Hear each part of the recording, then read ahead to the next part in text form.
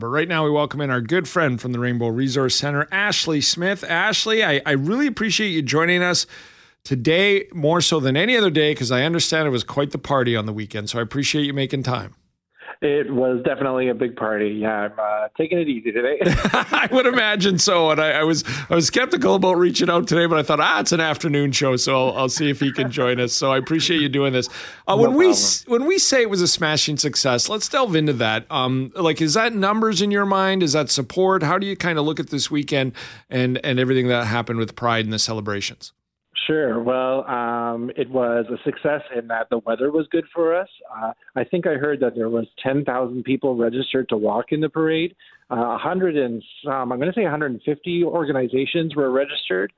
And I was in our float was right at the front of the parade. And honestly, the energy of the people all along Portage Avenue, the whole length of the route, it's such a great feeling, and it just feels good.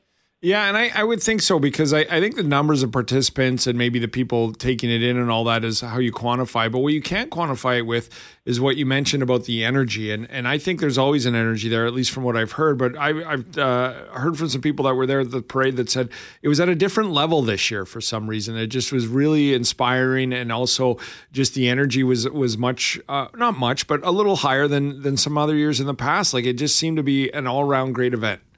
I think that we, as a community and as our allies, we see the anti-queer, anti-trans rhetoric on the rise. It's in the news every day, basically. So I think this year we really showed up, the community and allies, and we celebrated what we have. And that's what it's all about. It's about a celebration. It's also about taking up space and owning your identities, and that's what we did. Yeah, in colors. And that's excellent. When we talk parade, how were the numbers? The parade, well, like I said, what do you mean, like the number? Well, I just understand it was the largest ever, and I'm wondering if that means like people entering the parade, or the people coming to watch it, or a combination of both. Well, just like I said, there was 10,000 registered to walk in it. That's what Barry from Pride said during the rally. And I don't know, honestly, how many were in there. I like being at the front of the parade. You don't really see too much kind of thing because you're kind of early on. I headed to the beer gardens after that. Well, how are the beer gardens then? They were great. I mean, the show was really good. Unfortunately, it clouded over, so it wasn't scaldingly hot like it would have been if it was today. It was a really good energy. The musicians were great. The entertainment was wonderful. Right. Is that a record? 10,000 people registered to walk in it? That's what I hear. Yeah, That's what Barry was saying. Yeah. Oh, great. That's outstanding as well. And how about the party on Saturday night? The party on Saturday night, well, it was really good.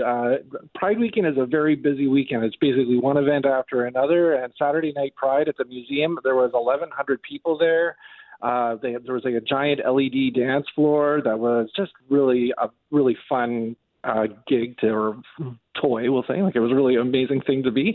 And drag performances. Yeah, just a really great vibe. Good old Canadian Museum really showed up for that one. Oh, that's excellent as well. So now that it's Monday, and we know it's Pride Month, but Pride Week and Pride Weekend and the parade, what's next for coming up this month? Well, we have workshops that you can take part in all month long. We offer group rates. You just have to look at our website to get in touch with some folks about that. And these are workshops about our diversity, equity, and inclusion training. So you can take part as an individual, or we encourage organizations that wanted to do presentations this month but discovered that we're all booked up. You can just sign up for these basically lunch and learn sessions all month long. And also it includes like history lessons, history of Stonewall, and also just queer history of Manitoba. I encourage people to check out the museum exhibit at the Manitoba Museum that we created. That celebrates 50 years of queer activism in Winnipeg. And then we just have like a couple of other events spread out throughout the weekend. But it's important to remember that though we're celebrating right now, we're committed to being vigilant against the rise of anti-queer hate or rhetoric. And you know what? We're queer all year, so we're going to be at it every single day. Yeah, it's not just about this month or this week or on the weekend for sure. I want to ask you about the anti-rhetoric that's come up again, and because it speaks to, with many issues, history kind of repeats itself. Are you surprised this is happening in this day and age? Nothing surprises me, unfortunately, but you're absolutely right. It is a bit of a history kind of repeating itself, but we can break this pattern. And how we do that is you as an individual or your organization or your chosen family, you make sure that you speak out and stand up against hate. And stand against hate. And you know what? Support your local queer organizations. For example, next weekend is Gimli Pride. You know, you could show up to Gimli and support their queer community and their organizations that support it, or also get involved in your local politics. You know, it can be unglamorous to be on a school board, but that's where the real problems start, is in low down government, municipal government, or local politics. And that's where representation needs to be seen. So I encourage people to get involved. And when this anti-gay rhetoric comes up again, and like we say, history repeats itself, Ashley, I'm wondering, like, I have a lot of friends who have kids now and heterosexual, and I saw them posting from the parade. I'm wondering, do you get more support than in times where there isn't this sort of rhetoric going on? I don't know. That's an interesting question, but I think it's just a reflection of how the majority of Manitobans do support queer rights. But it only just takes a few vocal voices to really upset the things, or to be to be on the school board, to ban the books, to get involved in politics and get a following, and next thing you know, they're elected to an MLA, and then they're going higher.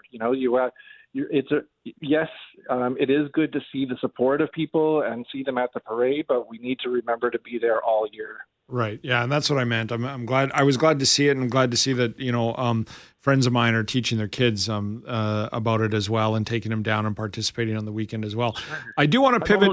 I'm almost sure that the kids are teaching the parents some things too. You know what? That is a fabulous point, because I find that with our own, that once in a while they shock you with what you learn from them as well. So not shock you, but I mean, it's always refreshing to sort of see that it's not just the one-way street, and that kids know and can teach you many things in life. And that's a valuable point you make. I do want to pivot to your new home. Let's talk about it. How is it? Sure. Remind our listeners where it's at and all the great things that it's going to allow and facilitate. Okay, so we recently moved to 545 Broadway, and that is where many people will know it as either Wilson House or where Clinic used to be. And we're sort of almost pretty much kitty corner to the Ledge building, and it's good to have them in our sites. We are all currently in the Wilson House, and we offer all our usual counseling and education services. But we're on the same property. If you've driven by recently, you've seen some construction going up. And on the main floor of that will be purpose-built programming and cultural space. And then the top floors will be Canada's first affordable housing for 2S LGBTQ plus older adults. And I mean, it's very exciting. I have to emphasize that more clearly, that I'm a part of a coalition of queer older adult associations that goes across Canada.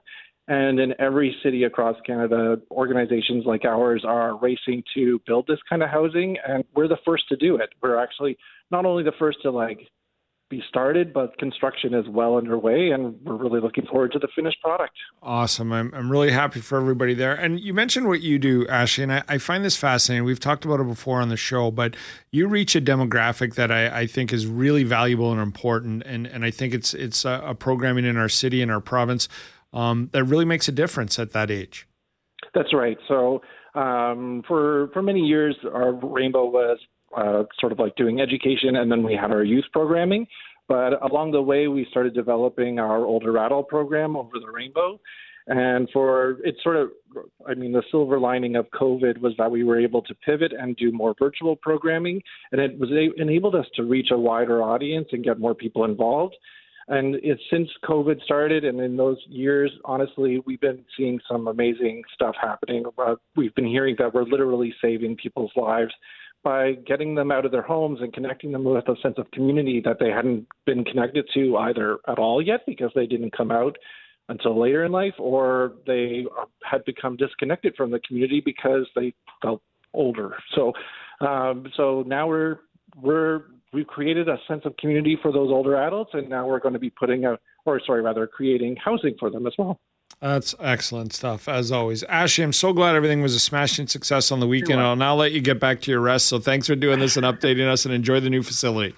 Hey, thanks for the time, Jim. Have a good day. Anytime. Ashley Smith, the Rainbow Resource Center. And of course, if you need or just are curious at all, rainbowresourcecenter.org has everything that you might want and even some things you don't know that you want or need. But they're a great facility and a great resource right there at rainbowresourcecenter.org for all your information.